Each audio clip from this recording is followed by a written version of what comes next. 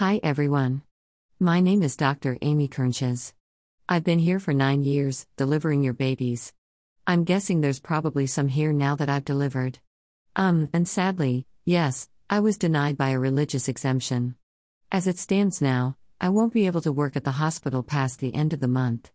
I have a wonderful husband and 5 children, and my husband and I believe in letting our children make powerful choices. And I don't mean do what I say or I'm going to punish you. That's not a choice. We have to give them 2 viable options and then they can deal with the natural consequences. If they don't feel like finding their coat when it's raining, then they're going to get wet. In the same way, I want the freedom to make my own choices, get their shot or lose your job. Those are not both viable choices. It's coercion, trying to make you choose what they want. For a while, I was getting tested and wearing a mask.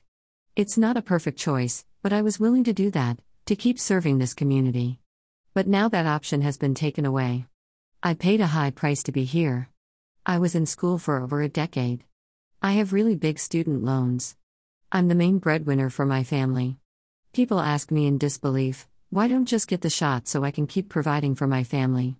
I'm making my choice, guided by my convictions and character, not by convenience. I ask my children, who are right here. I ask myself, what am I modeling for my children? Do I give in to fear and uncertainty? Do I stay in my comfort zone? Do I do the easy thing? Or do I stand up for what I believe in? Our next steps are not clear. Of course, I'm nervous about how to provide for my family. Of course, I'm scared. But I don't let those feelings dictate my actions. I believe in liberty. Patrick Henry, one of our founding fathers, said, "Give me liberty or give me death." That is what our country was founded on.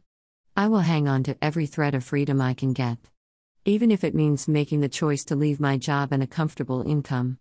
If I can leave you with one thing today, I want to impart courage. Courage to stand for what you believe in. Courage to face the uncertainty.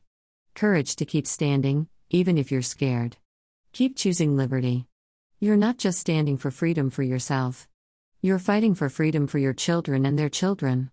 The liberty we sacrifice today is a freedom that our children will never know. That's worth fighting for. So have courage, my friends, and don't lose heart. Thank you. Speech given in October of 2021.